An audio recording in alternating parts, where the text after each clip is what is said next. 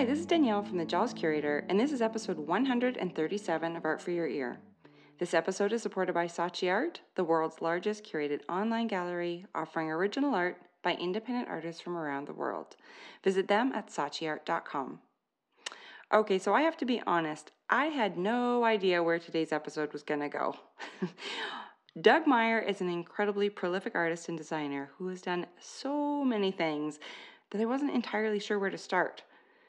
Now, I knew that he had a very beautiful and powerful book that is coming out in a few days titled Heroes, a Tribute. It is a tribute indeed to 50 talented, inspiring pioneers in various creative fields who passed away from AIDS during the 80s. But if you listen to the podcast regularly, you know I can't jump into what's going on right now. I had to find out who Doug was before he was Doug Meyer, artist, author, and New Yorker. Now, we had a few technical stops and starts, which ended up being kind of funny, actually. Thank goodness for my handy husband/producer, Greg, for stitching it all together for us. Okay, so let's get on with this story, calling Doug in New York. Hi, Doug. Hi, Danielle. We worked very hard to make this call happen. The technology gods were against us, but we are here and we are ready. Yes, I'm excited. Me too.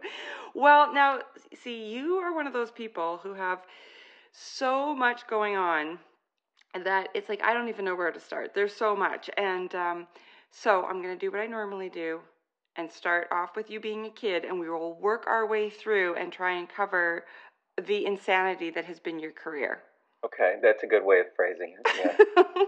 Yeah. Okay, so let's start with you being a little boy. Where did you grow up, and were you artsy? And I know you have a brother that you're partnered with, so were you guys artsy together? What was going on back then? Oh my gosh. Okay, so I grew up in Louisville, Kentucky. And yes, I have a brother who is actually seven, and this sounds like a kid saying it, but he's 7.5 years older than me. So when we were growing up, we never really kind of played together because he was much older, and it just so. And I literally had one friend in the neighborhood who we've reconnected, and we're friends again, and the rest of the neighborhood, I really hated growing up there simply because you're a little gay kid and you're just kind of bullied all the time. So I never really, I had great times, playing with my friend and all that kind of stuff, but it was just, it was a weird thing. So I did kind of become more homebound in a way when I was really young. Mm-hmm. And I used to watch a lot of TV. Which I found an amazing learning experience because when you shut up and you just listen and you watch and you just learn so much. So then we moved away to another part of town or another area, and I went to a new school, and things kind of were much different, but I still liked to be by myself. Mm-hmm. And my parents gave me sort of control of rooms in our lower level in the basement, and I had created all these art studios. How old were you? Oh gosh, then I was about 10. Oh my God, that's awesome. So I used to do every day when I would come home from school, I would just give myself projects. I would do silk screens, I would do painting, I would do sculpture, paper mache, drawing. I would just always making something, and that was I guess if you don't make something, it's hard to explain, but it's such an amazing feeling when you create something. Mm-hmm. I kind of take it back. It's like when I was a kid and we moved into this new house. I also had I would do a summer job where I would cut grass and do trimming and everything for various people in the neighborhood, and to me, it was like so rewarding because you see something that's kind of messy, and within maybe a 2 or 3 hour period, you can completely change the way something looks, and you can sit back and you have a sense of accomplishment, and then you can also make money off of it. But it was just that's kind of how I try to explain in a way of what it is like when you when you make a piece of art or you create something, there's this total sense of accomplishment. You can sit back and see your vision has come to life, and I love that so much. I feel like that about our lawn. I've never heard anyone else say that, but I always say when I'm trying to describe something being satisfying, I'll be like, it's like mowing the lawn when it needs to be mowed, and then it's just the most satisfying thing after. Exactly. That's so Yeah. funny. Yeah, it's funny, and to this day, like when I'm walking around New York and things, and I see, um, like our building has a lot of landscaping, and there's a ton of grass, and it's just so refreshing to see it when it's cut. And a lot of times, when I'm walking through a little pathway, I mean, we're right in the middle of Chelsea, but there's a lot of landscape. I will start weeding because I love weeding. That's Me another too. way. That's another way you can see when something is done, and it's a sense of accomplishment, and go, wow, it looks so much better now. Yeah, just a little bit of elbow grease, and look at that. My husband and I were just out for breakfast the other day, and we were walking past somebody's yard, and it was like a little rocky little garden, but there's like random weeds poking out, and we're walking past, and I was like, can I please weed that? And he was like, Yeah. no, we have to keep going. And I'm like, but look, we could just like seriously 5 minutes, and that could be fixed. Exactly. And then then there are places that you go to, and they're just horrible, and all it would take is 5 or 10 minutes. Yeah, I know that exactly. I guess it's rude if you go over there and start doing it. I know. Oh my gosh, I don't feel. We've got a kindred spirit here. I don't feel quite as like a crazy weeding person. Yeah, exactly. That's good. Okay, so back to you cutting grass as a kid. So you kind of had that sense of satisfaction when you were down in your basement. Yeah. I mean, that's literally kind of stuck through me through now. I mean, that's when I'm the happiest, is when I'm creating and making something, and for me also, like because when I build things, the way I work is I think about something, I design it in my head, and it can take me days, weeks, months, God knows how long, and I'm just redesigning it, and I'm a lot. I have sketchbooks, but so much of it is done in my head. Mm-hmm. And when I'm designing something, if I somehow can't build it in my head, meaning I know how what sort of framework I need and structure and all this other kind of stuff. If I can't do it in my head, then I'm kind of screwed, because then I don't know what to do. Do you get frustrated in those situations, or do you just adapt? No, because adapt is, you just figure out another way of doing or conveying that kind of thing that you wanted to do. Yeah. And which to me is, in a way, even more interesting, because then you start going off into these other tangents and then researching other kind of materials, and that leads you into God knows what. Mm-hmm. And it changes a lot of things that you do, at least for me.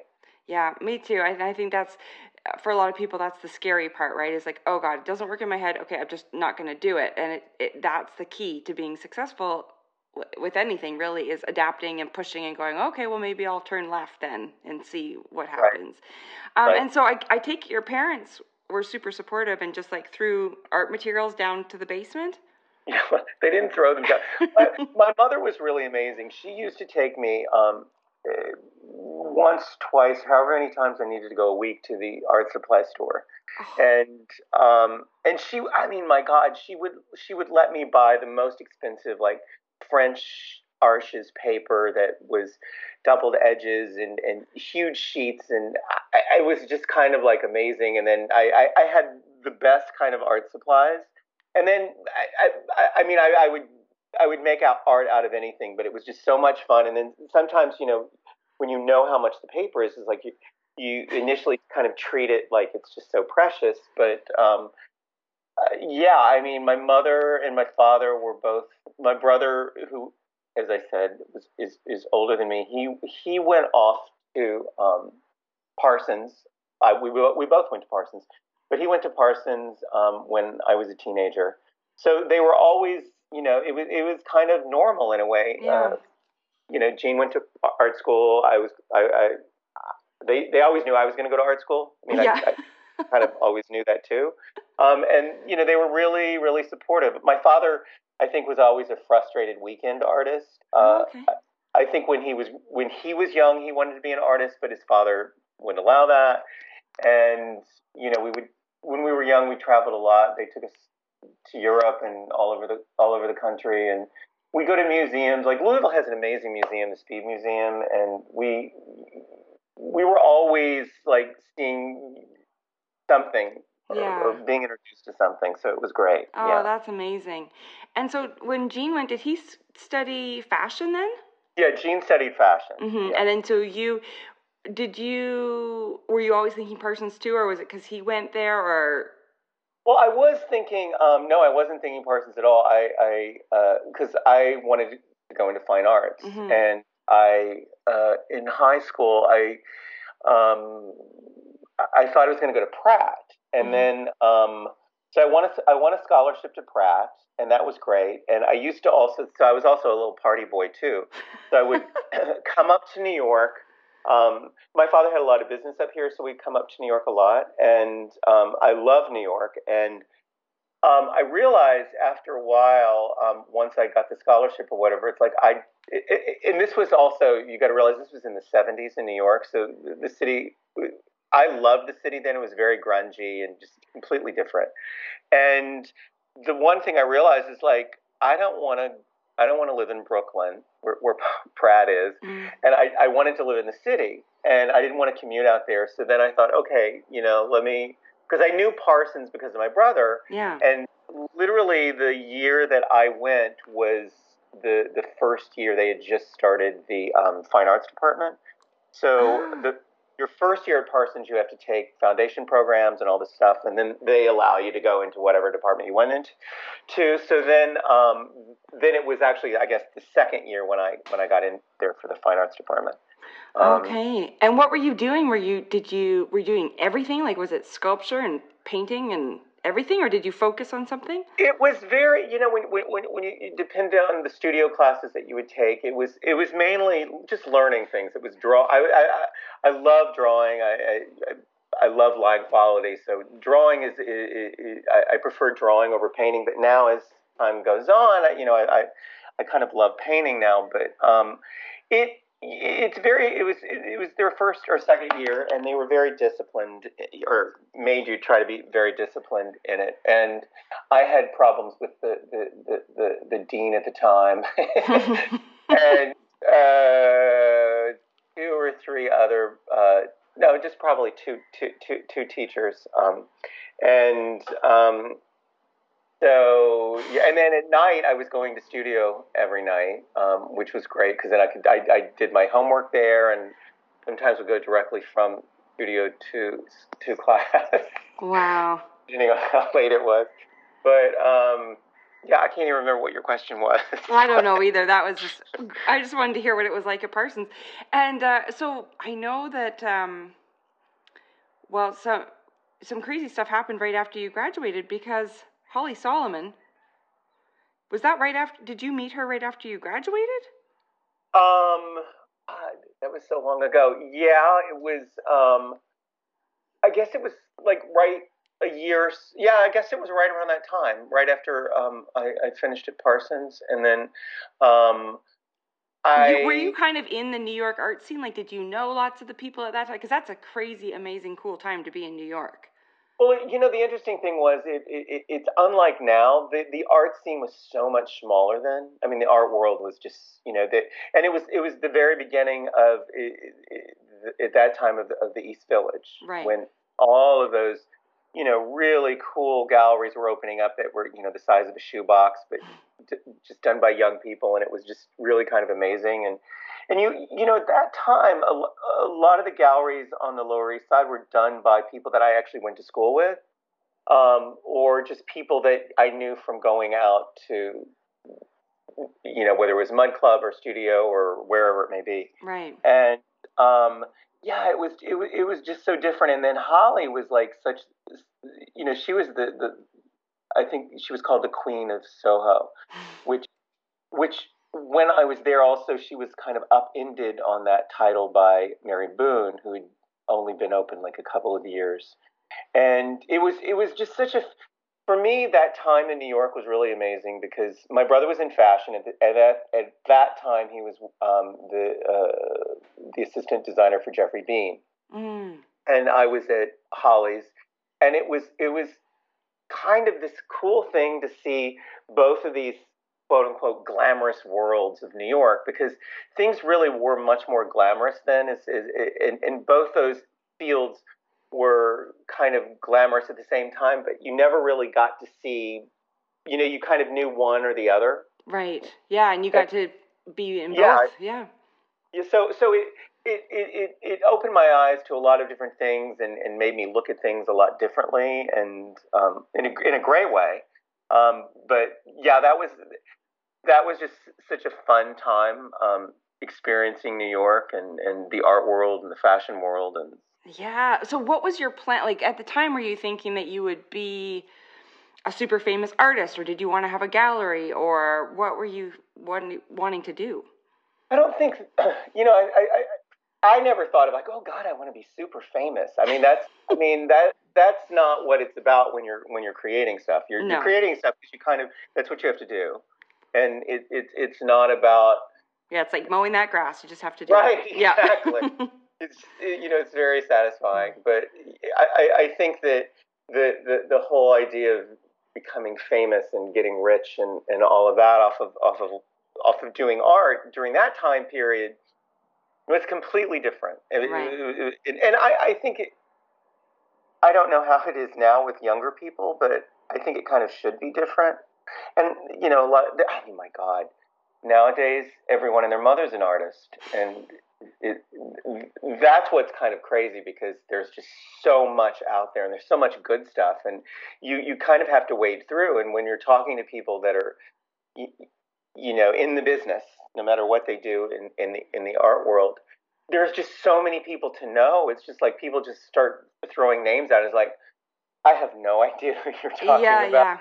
You No, know? I've got a friend of mine, Trey Spiegel, was, in New York and back then, and he said that, yeah, he said the same thing, like it was small enough that if you went to all the same parties, like you saw the same people over and over and over, and it was small enough that you could make those connections. Where now it's just so gigantic that it can be really overwhelming.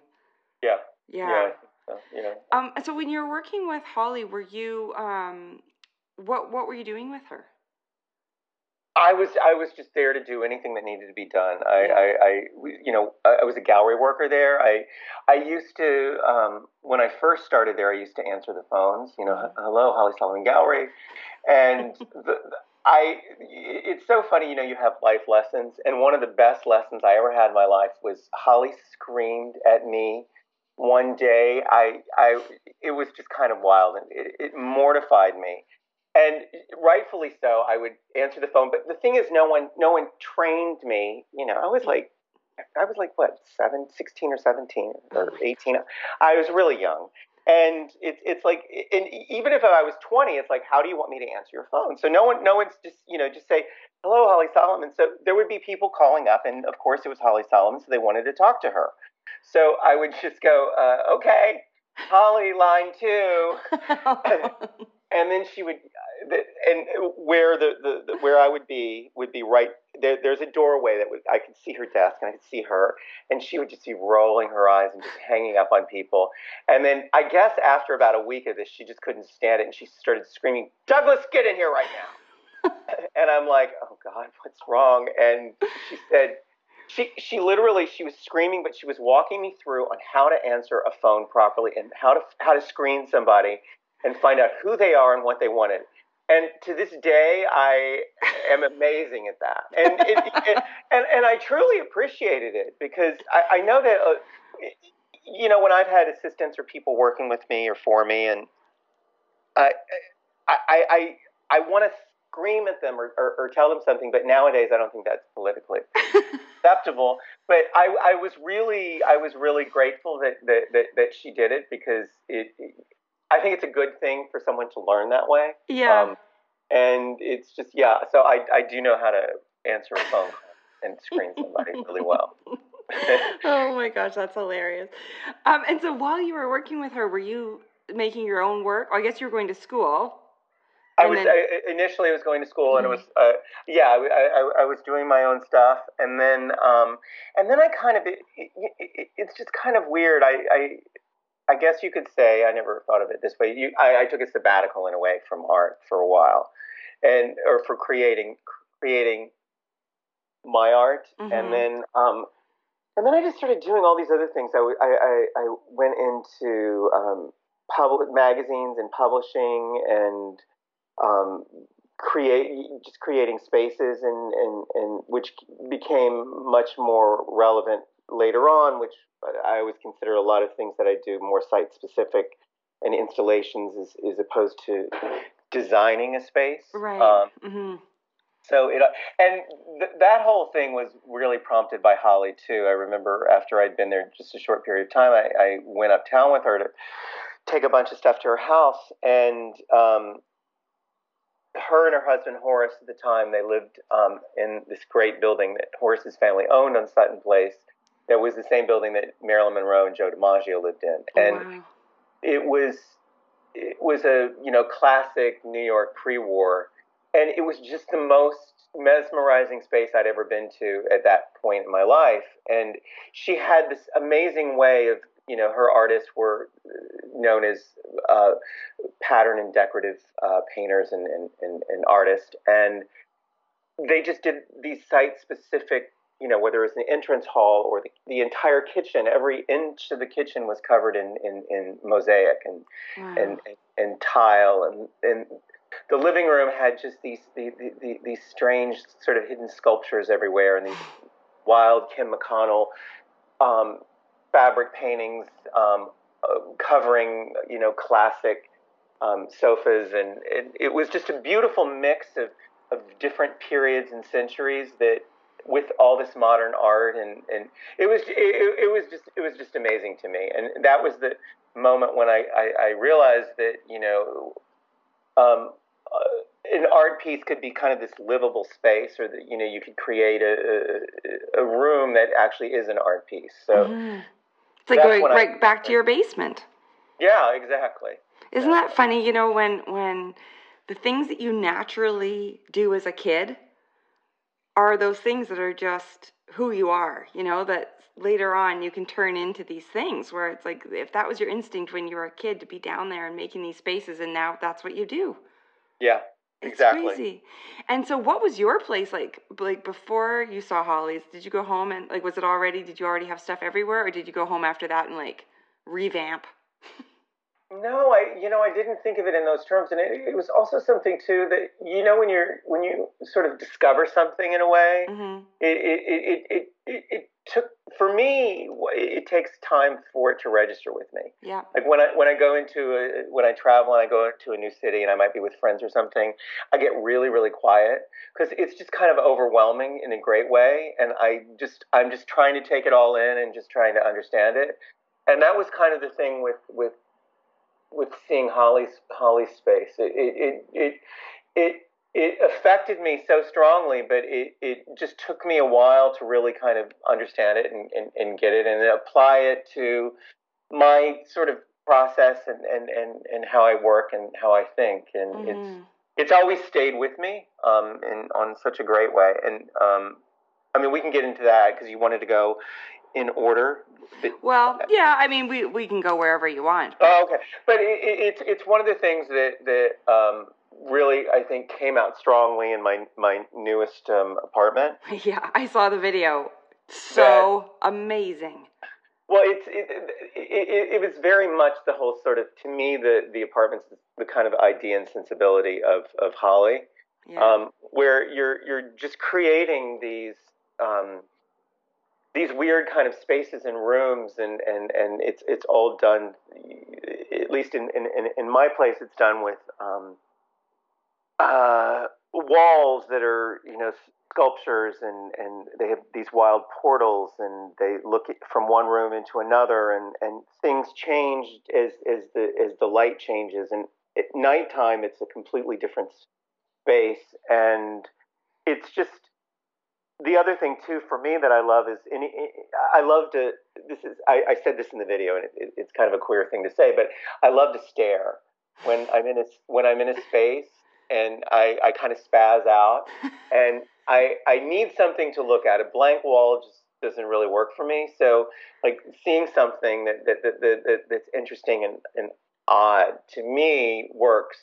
And I can stare, and then God knows where my mind goes when I'm doing something like that. Yeah, yeah. I know. Do you ever have that where you're staring and then somebody's like, "What are you thinking about?" Or like, "What are you looking at?" And you're like, "Oh, I don't know."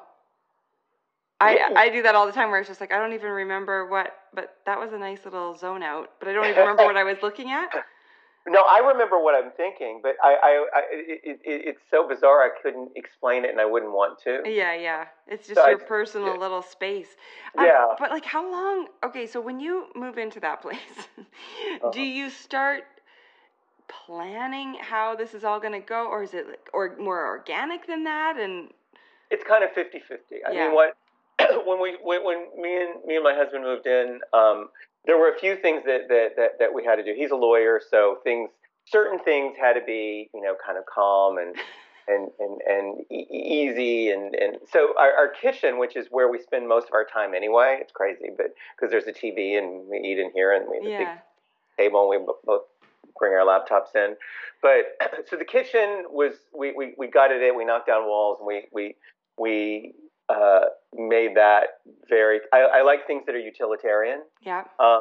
So it's very utilitarian. It's kind of chic and pretty, but just it's plain and simple. Yeah. And then and then there's the rest of the place. And then there actually yes, and then there's the rest of it that and it's also funny too, because when I was thinking about it, because when you're partnered up with somebody, you have to, and you live together, you have to take their, you have to consider what they like and what they don't like. Right. And it sometimes, after a while, I said, oh, I don't know if I can use bad words on your show. Go ahead. Yeah. It was like, oh, fuck it. So it's like, I just want to do this thing, and I'm not even going to run it by you. Because usually it's like, okay, what are you doing here? What are you doing here? And I'm like, I'm not going to tell you.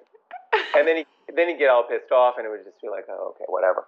So, and then the funny thing is, so you've seen the video. So I have this sculpture screen wall that divides the spaces in the living room. Yeah, the pink and one. It's got all these wild portals and everything. And the funny thing is, when I was doing that, I was originally going to make it all. I wanted it because it's plaster and a million other materials, but I just wanted it white. I don't know why, but I thought plaster, it should be white. And then after a while, I mean, because it took about 4 months to construct that. Wow. So after a while, I'm like, it's not going to be white because I just can't do white. So then I started thinking of color, and then it's funny, as you said earlier, you kind of go back to being a child or your roots. And when I was a kid, I pleaded with my mother for 2 years to paint my room pink. Like everything in my room would be pink, and I love pink. And of course, make that story really fast, which is too late already. No, but, you don't have to make it fast. I had a pink bedroom after screaming and yelling for a couple of years, and when you're a kid, and your brothers or sisters or whatever. I don't have any sisters, but they bring friends over, and everyone kind of gets a tour of the house. Yeah. And I remember my brother was giving a tour of the house to some guy or some kid that he knew, and I was just kind of tagging along, and I just kind of listened, and they acted like I wasn't there, and so then my brother just walked by my room. Just walked by, didn't say anything. And he would say, oh, this is so-and-so and so-and-so. And I'm like, that's weird. And so then the guy goes, oh, my God, you have a sister? And I just freaked out. I was like, oh, my God. So I remember it was during the summer. I ran out of the house because I couldn't find my mother in the house. I ran outside. I was looking for her everywhere. And I finally found her. I started screaming, I don't want a pink bedroom. I don't want a pink bedroom. And she's like, well, I'm sorry. You begged for it. You're going to live with it. So I got over that right away, and totally loved the pink.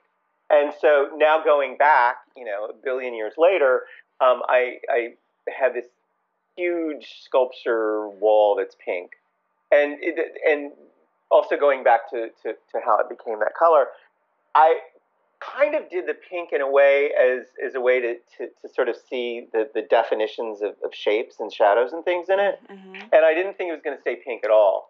And then one day, my husband Mead came home and he's like, "Oh, pink," which he does not like at all. And he goes, "Yeah, that looks really good. I like that." And I'm like, "Oh, okay." So then I was like, "Okay." So then I started playing with all these different muddled pinks in there. So there's like a million pink colors in there.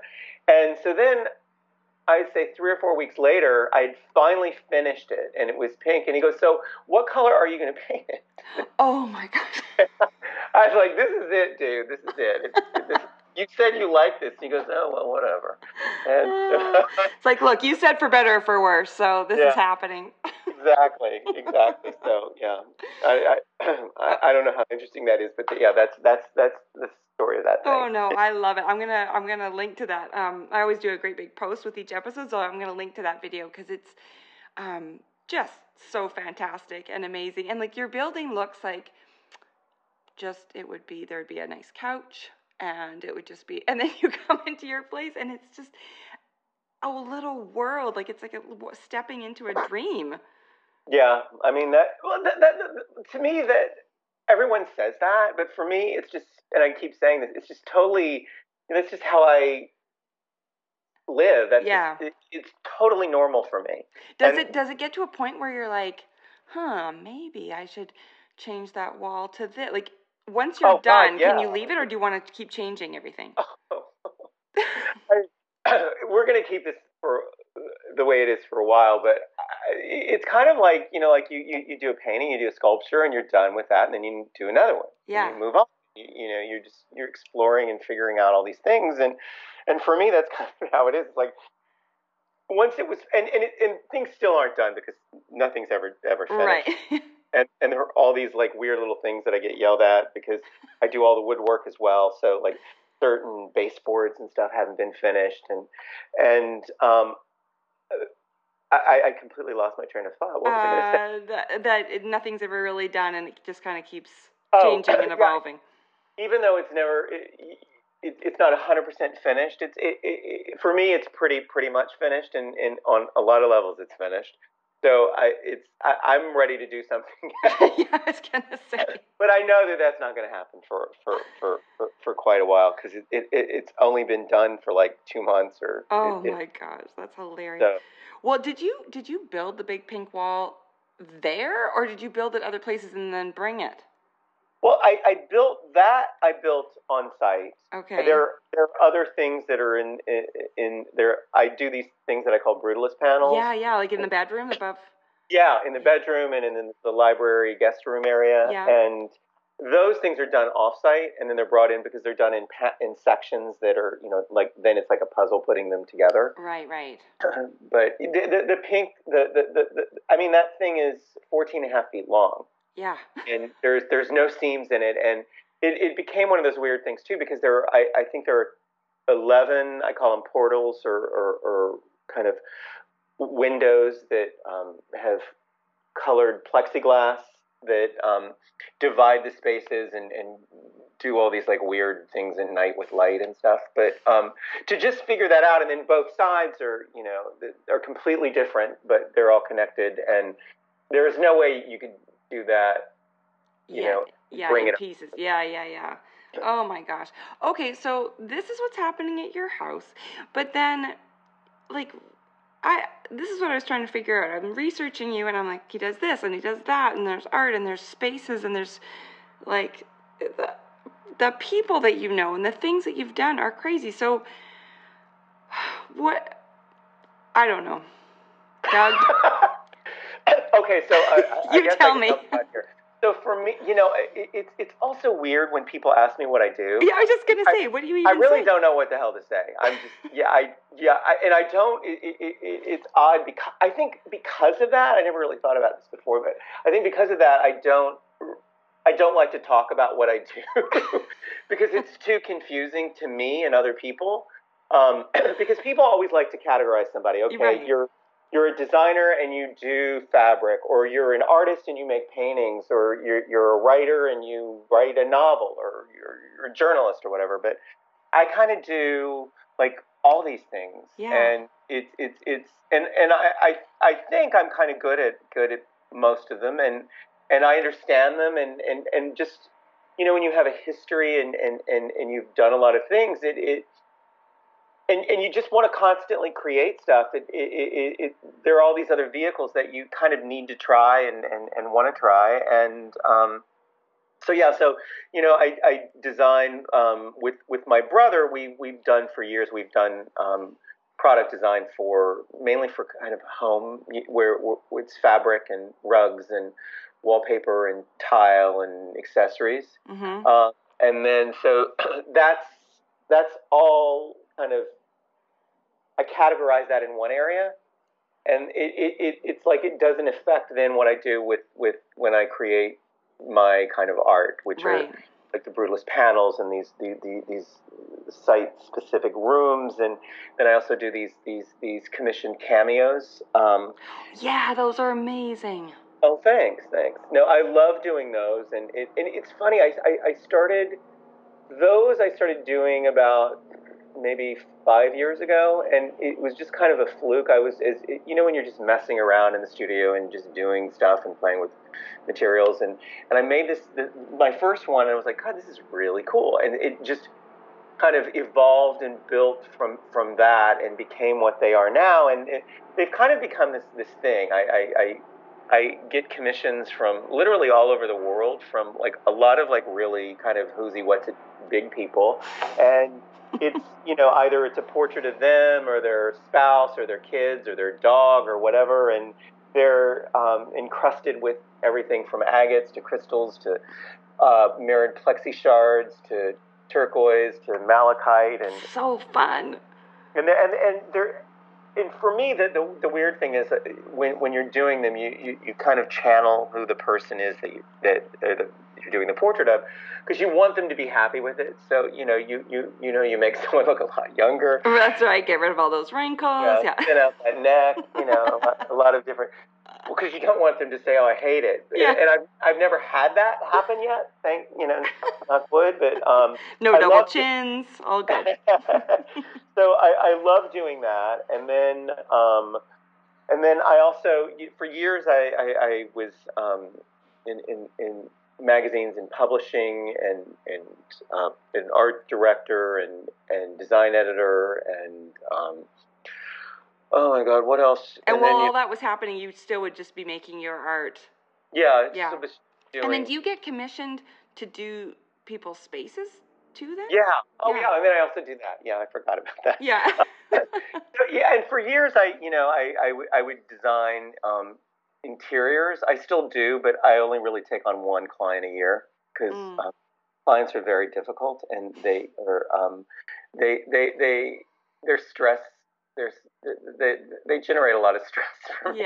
Yeah, I can see. Even if they're really great clients, and for those things, once again, it's not like you're going to decorate a room. It for me, it's really kind of creating this environment that is like the space that no one's kind of ever seen before, and utilizing all these materials and just backdrops, and that's the big thing for me in a space. And as you saw in the video of my place, it for me it really is about staring and creating backdrops, because if you don't have a great backdrop, the room, no matter how beautiful the furniture is and everything else, it's just going to fail, because that's what everything's against. Whether it's a combination, the floor and the walls, and that doesn't necessarily mean there's got to be a lot of stuff or anything on it, but it has to be just beautiful, like just beautiful architecture, or just the most simple thing. But then the space has to be, there has to be something going on. Yeah, you have to set the scene. Exactly, and if you don't do that, and a lot of people, and this was something that I learned because I was a design editor, and I first started doing that at the Miami Herald for the Home and Design magazine, and I used to go around to God knows how many houses at the time in Miami, and just really see how good or bad something was, and really understand it. Because when you're looking at a room and you're scouting something, and you're looking at it and you think it's really good on a lot of different levels, but then when you have to really get in there with a photographer and style this thing and shoot it, and then you're looking at it, and it's just like, oh my God, what's wrong? And you realize it's because of the backdrop, the Hmm. background, Hmm. and that really, really, really did teach me so much from having gone into God knows how many houses and stuff, and literally, you know, working with a photographer, just making sure that this shot is going to work. And a lot of it, like with magazines and stuff too, it's kind of smoke and mirrors. Right. Yeah. It's Just the right corner, and just things are, yeah. Exactly. There's only one shot in that room, so let's move on. Yeah. But Yeah. now with video, you can't fake it as much, because you're going to see a lot of the room. Yeah. So were you living? Because I know that do you go back and forth between Miami and New York now, or were you just in Miami for a chunk of time? I was captive in Miami for almost 20 years. Wow. I know. I look back and I mean, the weird thing about, I love living in Miami when I was there, but it was one of those things, when wherever you're living, and you it's great. It's whatever, you deal with it. I had a great time there, but because for me, I got no passage of time, because there's no seasons. Right. I mean, it's hot, and then it's kind of hot, and then there's a hurricane, and then it's, and then it's humid and hot again. Exactly. And you got mosquitoes, and you're, whatever. But so I literally, I kind of woke up one day, and I looked in the mirror and go, good God, I'm looking old. And I just went, because I grew up in Kentucky, and then, went to school in New York, and I lived in New York for a long time. And then I had a brief stint in California. And even in California, you felt passage of time, because there's a spring and a summer, and then fall, and then of course winter. And I was always able to count back, like, 4 winters ago. That happened 6 summers ago. But when you're living in a subtropic climate like that, for me, I just had no sense of time passing. So I kind of had to get out of there at that point, which was about 10 years ago, and then I moved back to New York. Okay. And do you go back to Miami very much, or no? I go back to Miami. I have a few really good friends there, and the publisher of my book that is coming out, Heroes, a Tribute, is actually based in Miami, Tra Publishing. Oh, okay. And so I've been going back for that, and then I have one client there, and a lot of commissions. But it's funny, when I moved back to New York about 10 years ago, and I had been here for about 3 months, I swear, in my mind, I completely forgot I lived in Miami. Yeah, you were just back. You were home. Yeah. That's kind of how I looked at it. But it was just weird. It was like I never lived there. It was very strange. That's so funny. Yeah. No, I feel the same way. I've had chunks of time in different places, and I've moved back now to my hometown that I grew up in, which is really weird, because I was gone for 22 years, and a lot has not changed. So it's a bit of a time warp. Like, there's one cafe in town, and when I go there, I see all of my high school teachers who are all now retired.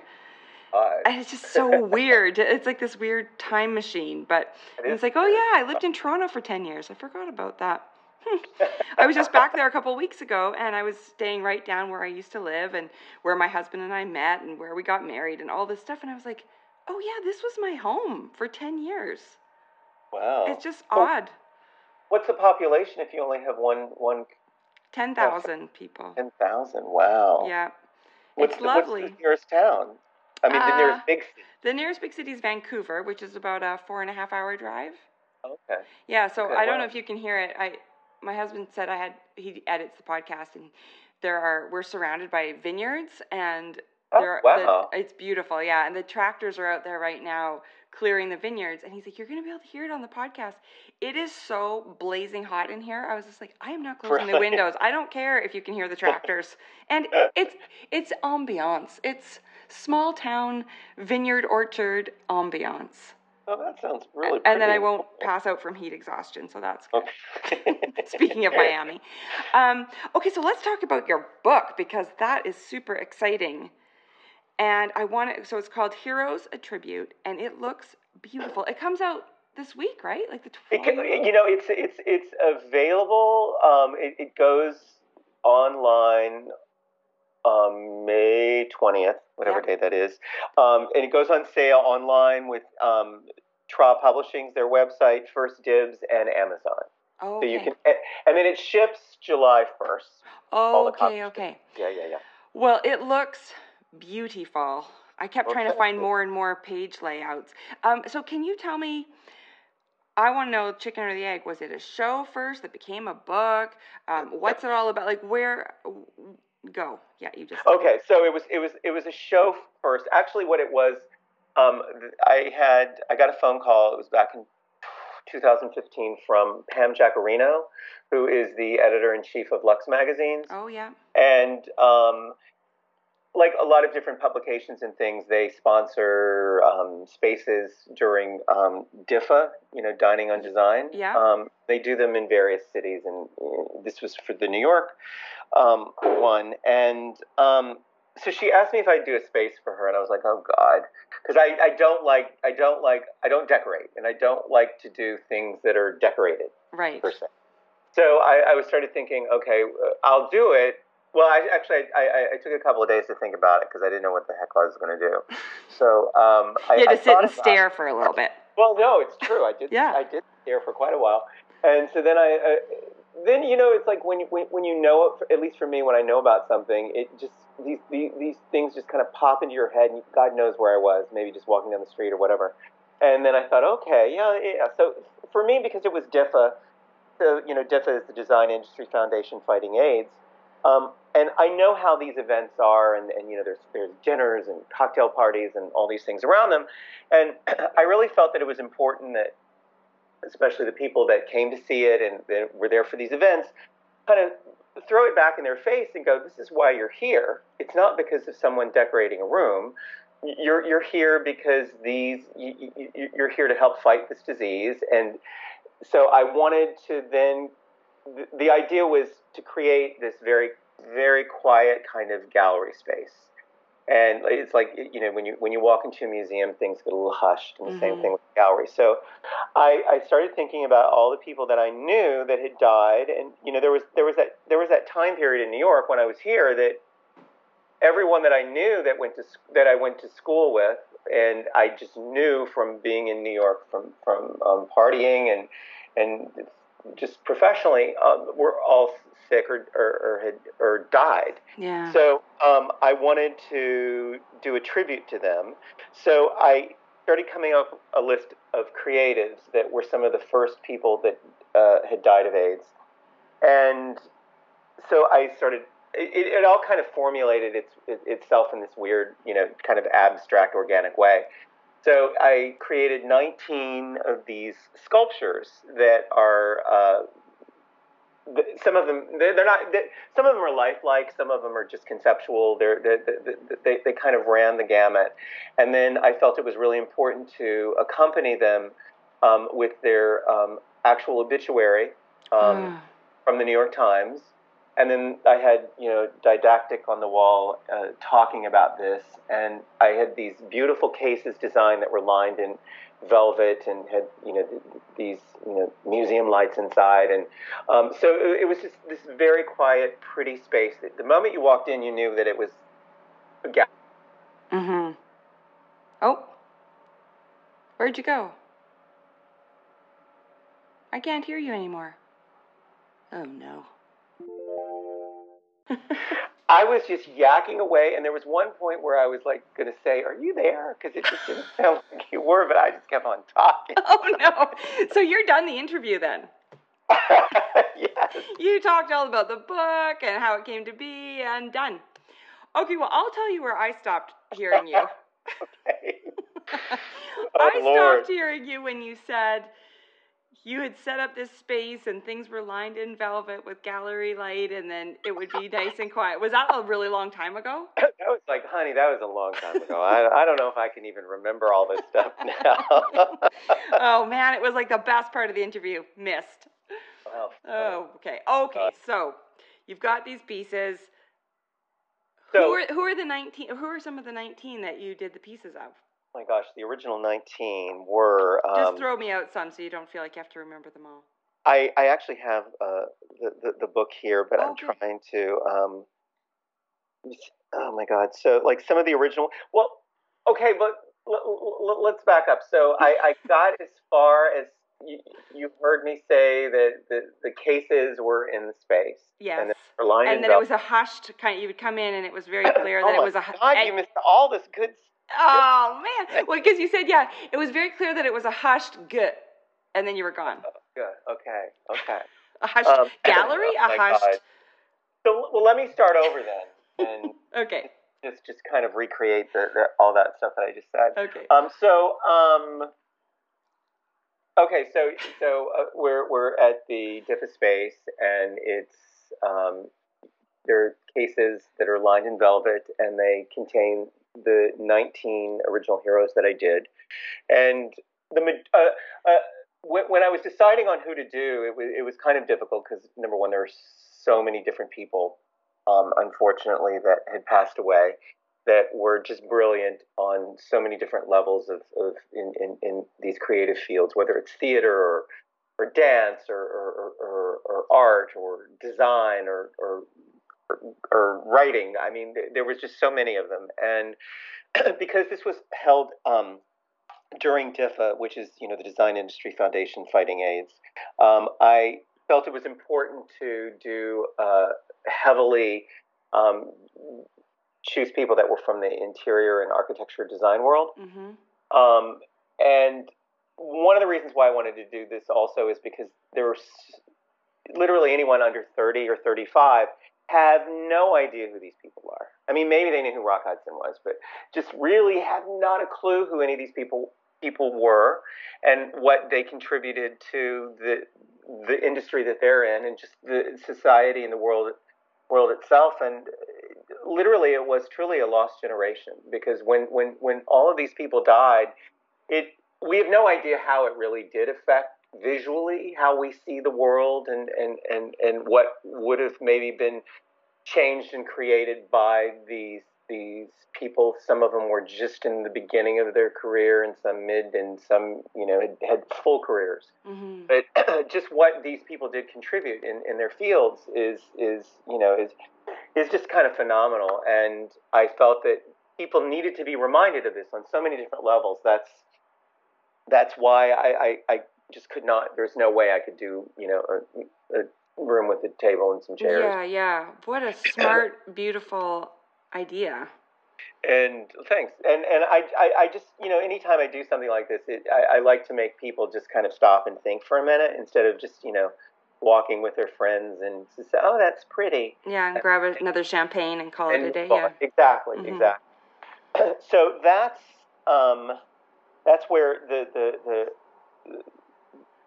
the origins of the heroes came from. And then after the DIFA was over, it was only up for like a week or whatever, and I had such great reaction from people on it. Like the opening night of the dinner, there were so many people in the space at one point, and there's all the kind of who's-y what's-its that were there, and everyone was just so quiet and just staring, and some people were tearing, and people came over and hugged me, and it was very emotional. I was very like, wow. I mean, it's kind of like when you do something like this, you kind of hope that would happen, and it did. So I just really didn't know if I was, so you do all this, and it's kind of like, okay, it's over. And then about a month and a half later, I was in Miami, and I was having drinks with. Actually, we said we'll just have one drink of rosé, one glass of wine. We ended up having, God, I think we had one little tiny little piece of pizza because we needed to eat something. So we doused at least a bottle and a half or 2 bottles of rosé. And her name is Nisi Berryman. She has a space in Miami, and so she said. So it was kind of her idea. She said, "Why don't you expand this? And if you do, I'll show it here in Miami." And then I'm like, I started thinking about it. And I'm like, oh, and I was drunk, so I was like, oh, this is a great idea. Yeah, of course I can do this. And then I emailed Liz O'Brien in New York, and then Patrick Dragonette in Los Angeles, and they both said yes. So I was like, oh my God, okay, I guess I'm going to do this. I'm committed. And so I gave myself a year to do this, to create. I said, okay, so I'm going to come up with 50 heroes. And that was really hard to try to narrow it down to who I was going to do and why I was going to do them. and everything. And for me, when I was doing the initial 19 and then the total of the 50, it was I just had to kind of like channel these people, and a Yeah. lot of so I started watching old documentaries and just reading and buying every book on them and just doing tons of research. And some of them that I did a lot of research on, I was like, I just can't for the life of me do justice to them in a way. So they kind of fell off, and then someone else was replaced. And they're all very, very different. And that was the other thing that I wanted to do when I first started it, is I didn't want it to look as if these were done by the same person. Right. Because I didn't want someone to start thinking about me. I wanted them to just start thinking about this individual whose sort of sculpture portrait that they're looking at, to think about them. And so it wasn't about a specific technique or whatever. I mean, I used a billion different, one is bronze, some are paper mache, some are dealing with photography and computer, some are... and was that based on who they were, or like the vibe that you wanted? Yeah, kind of like the vibe. It's like when I would be trying to really think about how I would portray and convey who they were, it was, some of it was based on the materials, some of it was just... God knows. Yeah. I mean, yeah. It's like when you're working on those things, and then when you kind of hit it, then it just kind of grows into something else, kind of organically in a way, and then like for example, one of them was of Alvin Ailey, and I had done and I really had to have him in there in my mind. He was just very sort of pivotal for this thing, and I had done 3 portraits. I hated every one of them, and they just didn't convey who he was. And literally, and I was freaking out because it was the day, I think it was the day before, 2 days before it was going to open in New York. And I was just like, oh my God. So I had all these old building blocks from when me and Jean were kids. And I just started stacking. I don't know what I was doing. I just started stacking them. And I was like, oh my God. So I started creating these like weird sculptures that were really tall and very wonky, where they might fall at any second. And then I started thinking, okay, so I'm going to create these sculptures that are like dance. Because I found, when he would choreograph things, for me, it was very kind of sculptural and very structured. So I used these, and I got these beautiful color backdrops, and then I just started stacking and creating 10 different sort of objects that were almost dancing and moving and ready to fall down. And I shot them on my iPhone, transferred them to my computer, took them in Photoshop, and then I did this weird change of color. I love things from the 50s and 60s, how the color was very muted and very off and almost washed out and yellow. And then I printed them out, and I made this kind of accordion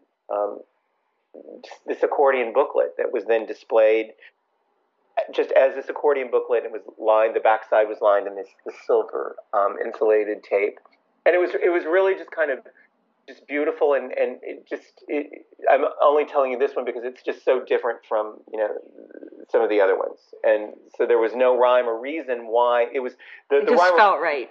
Yeah, it's like that's how I'm going to convey who that person is. Were you like, thank God I figured this out? Oh God, yes. And then the funny thing is, it became one of my favorite ones. Yeah. I'm not surprised at all. So we're in the 50 of them. Were there any of them that were friends of yours that you actually knew? Yeah. And was that harder to work on than the ones you didn't know, or easier, or more? No, I assume more emotional, or. I mean, they died so long ago, and it was just. It's almost like, and now all of these 50, it's almost like, because in a lot of them, even though I didn't know them, I had met them. Right. So it's just one of those things. To me, I was just kind of channeling everybody, and the ones that I did know, those were more difficult, because then you're channeling them and you know them, and you're just like, I hope you're going to like this. Yeah. But yeah, so and one of the other ones, because I knew Howie Montag, who was this nightlife dude who he's just the funniest and most amazing kind of guy. And his is to me, if you look at it and you knew him, you would immediately know it was him.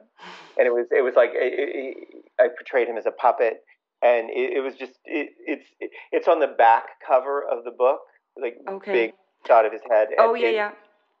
It's that's Howie. So yeah. Well, it's so beautiful, and I love hearing the behind the scenes and how it came about. So, did you show it first in New York then? Yeah, it was first shown in New York at Liz O'Brien, yeah. And then it went to Miami, and then it went to LA. Okay. And we were working on trying to do something in Chicago, but it just didn't work out. But I'm so grateful and thankful that it's been turned into a book, because it kind of lives on forever. Yeah, I know. That's that's the sad thing about when a show comes down, because just like, yeah, especially like an experience, show. That's an experience. That's what I'm trying to go with. And so did you pitch the book idea, or did they come to you? My friend. Oh, when we got cut off, I thought Yeah. I don't know this part either. Yeah. Yeah, exactly. So, I think it was maybe, God, I'm trying to remember. The show ended in Los Angeles it was December of 2016. And then a friend of mine who was at the time the editor-in-chief of Modern magazine, and I knew her from Miami a billion years ago as well. She's an amazing writer, and she's written, I don't know, she's done maybe 30 books or something. Her name is Beth Dunlop, and I guess she just loved the show. She saw it in Miami for the first time, and she had written an editorial about it, and she's the one that actually pitched the book to Tra Publishing, who's also based in Miami. Okay. And she called me up and she says, I'm pitching it to Alona, blah, blah, blah. And then we had a conference call a week or so later. And then they're like, yeah, we want to do a book. And then it kind of, from there, that was, God, a year and 3 months ago or something. Yeah. Something like that. And honestly, the book was done very, very fast compared to a lot of other books. So, well, it's very cool. Well, what I was just reading about the collector's edition. That sounds crazy. Like, so how many of those? There's 50 of those? No, there's 100 collector's editions. Okay. But you're going in and actually, there's actually like bits and pieces stuck in there. Well, for me, it's like I like to give a lot of value. I'm saying this with an accent. A lot of value when you buy something, and for me, this was such a special sort of project that I wanted people to have another sort of piece of it. So I wanted to create an additional hero. So it was the 51st hero. So there are 3 editions. There's a collector's edition, a pink edition, and a blue edition. The collector's edition comes with 2 prints. They're signed and numbered, and there's collage elements on them. And okay. Which was kind of insane why I said I would do this, because I did all of it. I cut them all out, I glued them all on, I signed every one of them, blah, blah, blah. So the pink edition has a pink print of this piece of art that I did of Jack Smith, who I call the 51st hero. Jack Smith was kind of considered the grandfather of performance art. And he was just... Anyone who's listening, just Google Jack Smith, performance artist, and you'll see all these just fantastical, weird, wonderful movies that he did. And Warhol used to copy him, and everyone was totally influenced by him, but no one knew who he was. Huh. And so I decided I wanted to make him the 51st. So there's the pink artwork of him, and there's a blue artwork of him. So which is why it's called the blue edition and the pink edition. And they're both completely different images or pieces of art, and in addition to the art pieces that come with each edition being signed and numbered, the books are also all signed and numbered and stamped. So wow.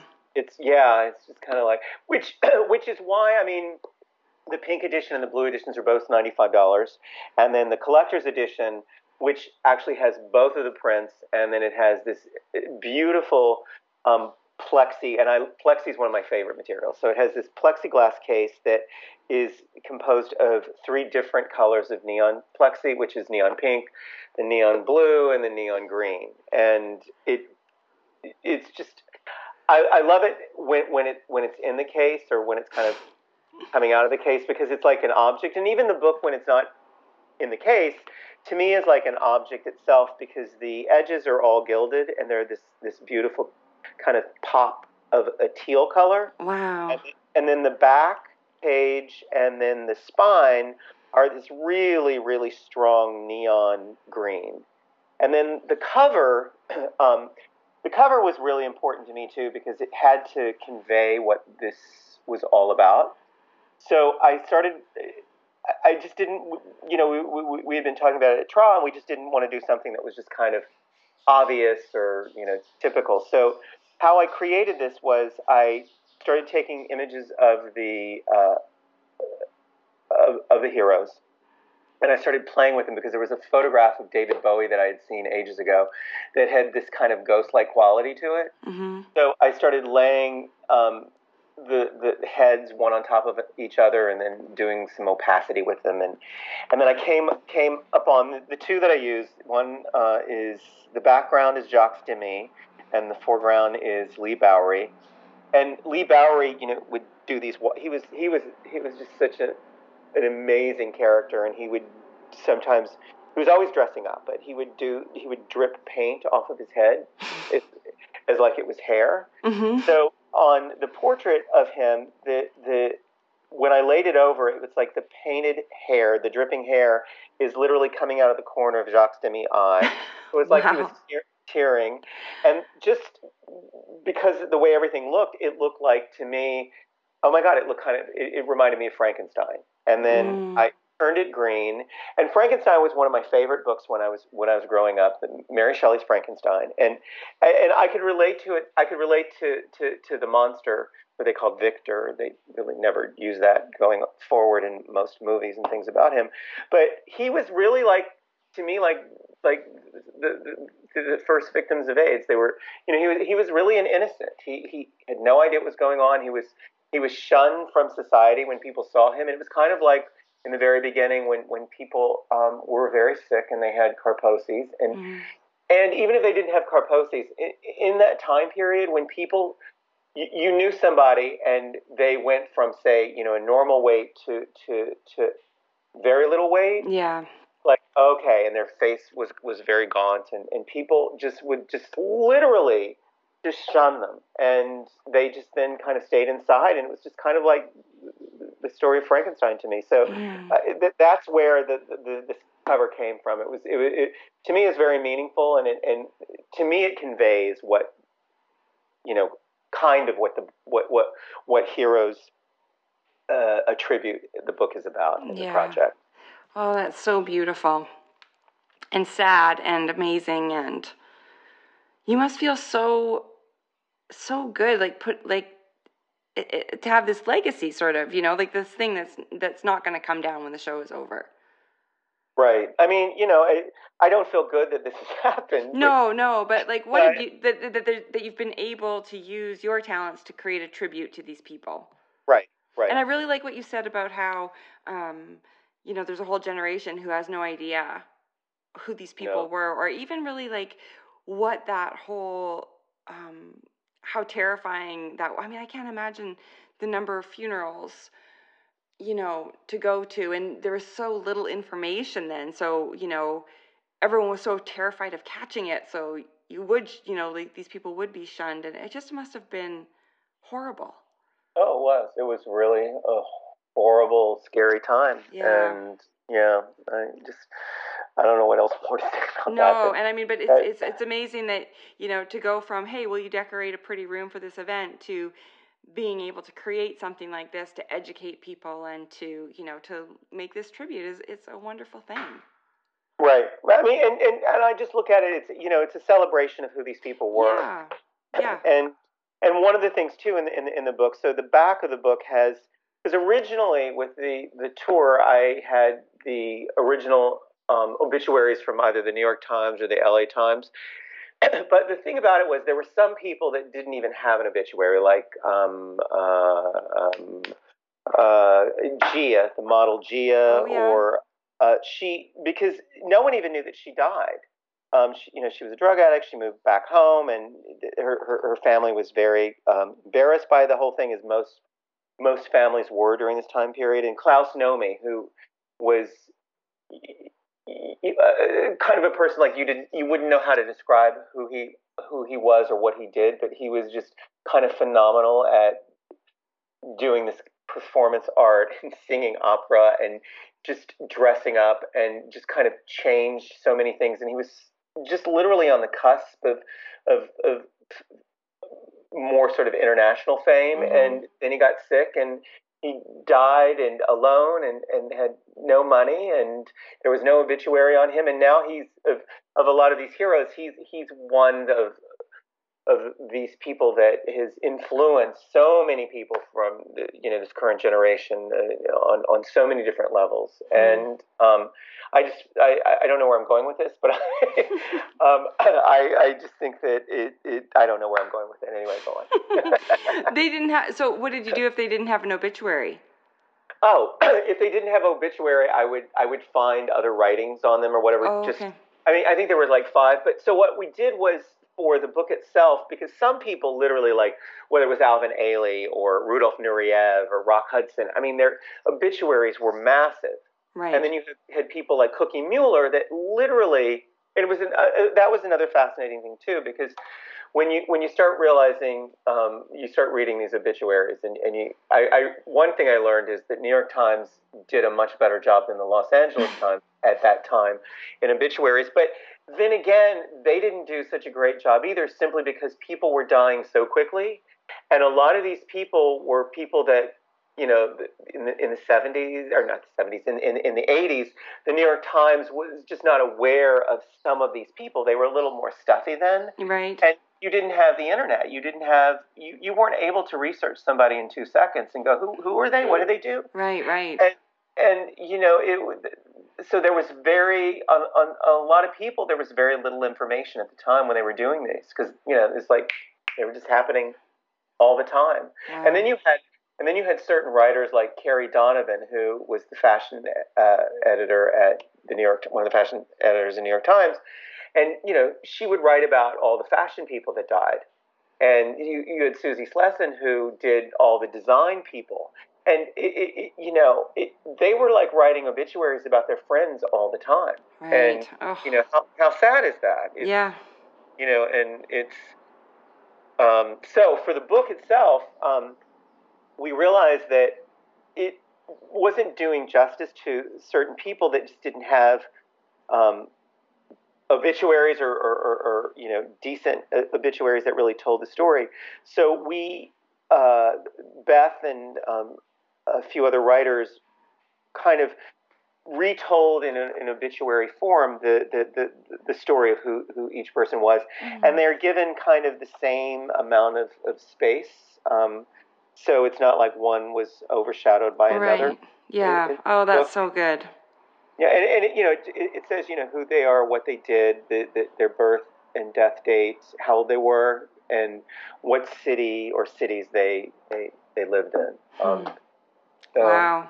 Do you think you would ever do? Well, I mean, who knows? I guess this is just coming out. I wonder if anything else will come from this, or if this project will keep going. I mean, the thing is, I have the majority of all the heroes, and we're kind of working now with an organization and or museum institution to have these find a home, at least for a prolonged period of time. Oh, good. Where are they all right now? They're divided between my apartment and my studio. I was going to say. So I see them every day. Yeah. Oh my gosh. Wow. This is why at the beginning I was like, I don't know. Where should we start? There's just so many things. I've had you on here forever. You want to do my not so speedy speed round? Okay. I don't remember what is that, but I'll do it. Well, I don't care. When I started the podcast, it was supposed to be a speed round, like quick flash questions, but Okay. I'm always like, I guess I messed that up. I know, but then I'm always like, well, then what happened? And I can never just like leave it. So, we'll just wing it. I only have 4 of them. Coffee or tea? Neither. I don't like hot drinks. Really? So what do you have? I literally just drink water, massive amounts of water. Yeah, that's And what I do. rosé. And well, yeah, I stopped drinking for a while, and then I started again. But wine just doesn't.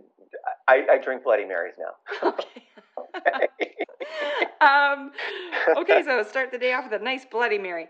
Okay, now this is going to be really hard, I think. Favorite color? Oh God, I love every color.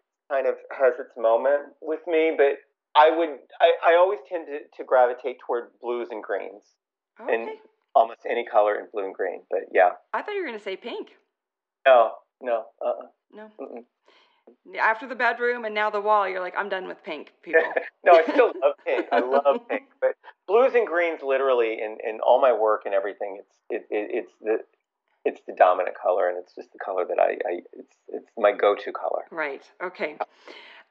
Did you have a pet as a kid? No, did not have a pet as a kid, but as when I became an adult, when I was living in Miami, I had a dog, and she was 14 when she passed, and it was just very traumatic. She was sick for the last 3 years, and blah blah blah. Oh. It was just so I didn't really want to get another dog. Yeah. And then after she died, then a cat I adopted a cat in the neighborhood, and um, that was kind of nice. But I just, moving back to New York, I can't. But my husband wants to get a dog, and Oh. I don't. I know that I will end up taking care of it. Right. And I just, when you're really busy, and I know busy people have dogs, but it's just not. I can't do that. I hear you. I have 2 little mini wiener dogs, little Dachshunds. Uh-huh. And one of them just turned 12 and one of them is about to turn 14. And it's just breaking my heart to know that we're coming to the end at some point soonish, And I just said to my husband, like, never again. Like, the next pet, if we ever get another pet, it has to be a tortoise or a parrot. Like, it needs to be something that outlives me because I cannot deal with losing them. Yeah. It breaks my heart. I can't deal. Very traumatic. Yeah. Very... Okay, and then finally, somebody who's never been to New York, what would be, or somebody who's been there before, your New York must-see? Like, where should somebody go eat or do whatever? Where would you send somebody? Oh, my God. Now, see, that's a really hard question. Should we hone in on food? Should we hone in on... Yeah, but what is this person like? I mean, what are they Okay, pretend it's me. I'm going to come to New York in the fall, and I've only been there a handful of times. What should I... Yeah, what should I... Is there a gallery I should go to? Is there food I should eat? Well, I would, I usually try to go to 1 or 2 museums a week. And for me, that's one of my favorite experiences in New York I just love going to museums, and I love eating in museums too. So me too. I would say, yeah, it's there's something cool about it. But I would say, depending on whatever shows are up, go to the last show that I saw that I just thought was phenomenal was and I'm not. Some of their shows are not my favorites, but the Grantwood show at the Whitney is absolutely amazing. Oh, okay. I mean, it was amazing. I would say go there to see that if you're going to be in. I think it's still up, and then go to Untitled, which is the restaurant on the first floor at the Whitney, which is one of my favorite restaurants. Yeah. And that'll kill like 3 hours. Yeah. And then if you still need something, I don't know. I'll have to think of something else. Okay. No, I love doing that too. I always like wandering through the galleries, and then I like to go to the gallery restaurant and just think about all the things. And like I always bring a little notebook and write down about whatever kind of hit me the most or gets me thinking about my own work, or it's just like I like to do it by myself too. Yeah. Yeah, and like I love going to the MoMAs. I eat there all the time as Me well. too. I It's love the Paris MoMA. 5. I love going there. It's just, Oh, I'm trying to work on them. I really, my new book comes out in the fall, and I've got my book tour planned for the whole West Coast, but I don't have anything lined up for New York, and I kind of really only want to, I really want to do it at MoMA. oh wow, that'd be great. Yeah, and so I've emailed with them, and they are sounding positive, but then you just don't hear back, and it's like, okay, I guess that's not happening. But that would be my crazy dream. Oh, what's the book called? It's called A Big Important Art Book, Now with Women. Oh, I love that. Now with women. Yeah, and it's kind of like I've got 45 contemporary women who are doing amazing things, and then 30 historical women sort of sprinkled throughout, and then projects for the women of the future to get them sort of jump-started in making, because there was when I was an art student and minoring in art history, they didn't teach us about any women, and I was like, well, there was no women in Jansen's history of art. no, I mean, no, none. I know. I mean, it's insane. And that's still what they use as a textbook. And it's just like, I remember thinking, but I want to be an artist when I grow up. And it was just like, there was no one to emulate, or no one to be inspired by, or no one to learn from. And so, and it's still like that 20 something years later, which fills me with rage. And so when I got the opportunity to write this book, I was like, I know what I want to write about. And so, yeah, I'm so excited for it to be. I know how you feel, like you just holding it, and it being this object and this thing that is now in the world. Like, it's very exciting. Oh, your book sounds great. I can't wait. And you know what? Just the subject matter alone, it's going to be a huge success, I'm sure. I hope so. Well, it was funny when I was pitching it, because it was sort of right before the big Me Too movement, and before everything was happening. And I got turned down by a lot of publishing houses because they didn't feel that people would buy a book about women. Hashtag Me Too. Yeah, because most people that buy books are men. Yeah, that's right. Exactly. I was just so angry. Like, I just was like, how this was 2017, like, how in 2017 are we still having this conversation? And then Running Press from New York and Philly, they picked up the book, and they've been amazing. And it was right after that I signed the deal, that this huge movement kind of kicked in. Wow. And I was like, wow, I mean, I'm so glad all of it's happening, but like, literally, this book could not come out at a better time. No, it really couldn't. I mean, and hopefully it'll get the press that I wanted, because I mean, I'm happy that the book comes out, but I also want people to talk about it, right? Like, that's the whole point, is like, I want it to be a discussion. And so I'm hoping that it'll be a good story for press to pick up, because let's keep talking about it. And so anyway. Well, that's exciting. I can't wait to see it. Yeah. Well, then, and hopefully I will come to New York, and then we can go and you not come drink to New York, coffee. And then we'll go to the Whitney, and then have lunch or dinner at Untitled, or at the MoMA, whichever one. And maybe a Bloody Mary or two. Yeah. Yeah, there we go.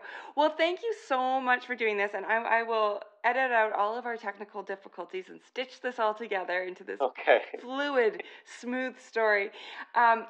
Good luck with the launch of the book. It's so exciting, and it's been so nice to get to know you a little bit. You too, and I can't wait for your book. My God.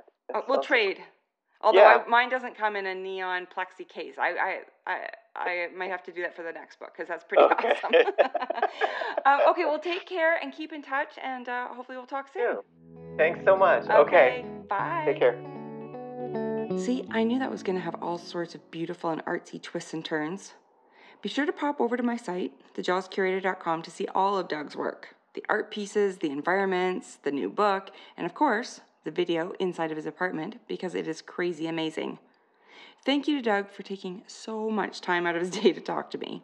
I feel like I have a new friend who understands my love of grass cutting, staring into space, and eating at art galleries. Thank you to Saatchi Art for supporting yet another episode, and huge thank yous to you for listening. There will be more art for your ear next weekend. See you then.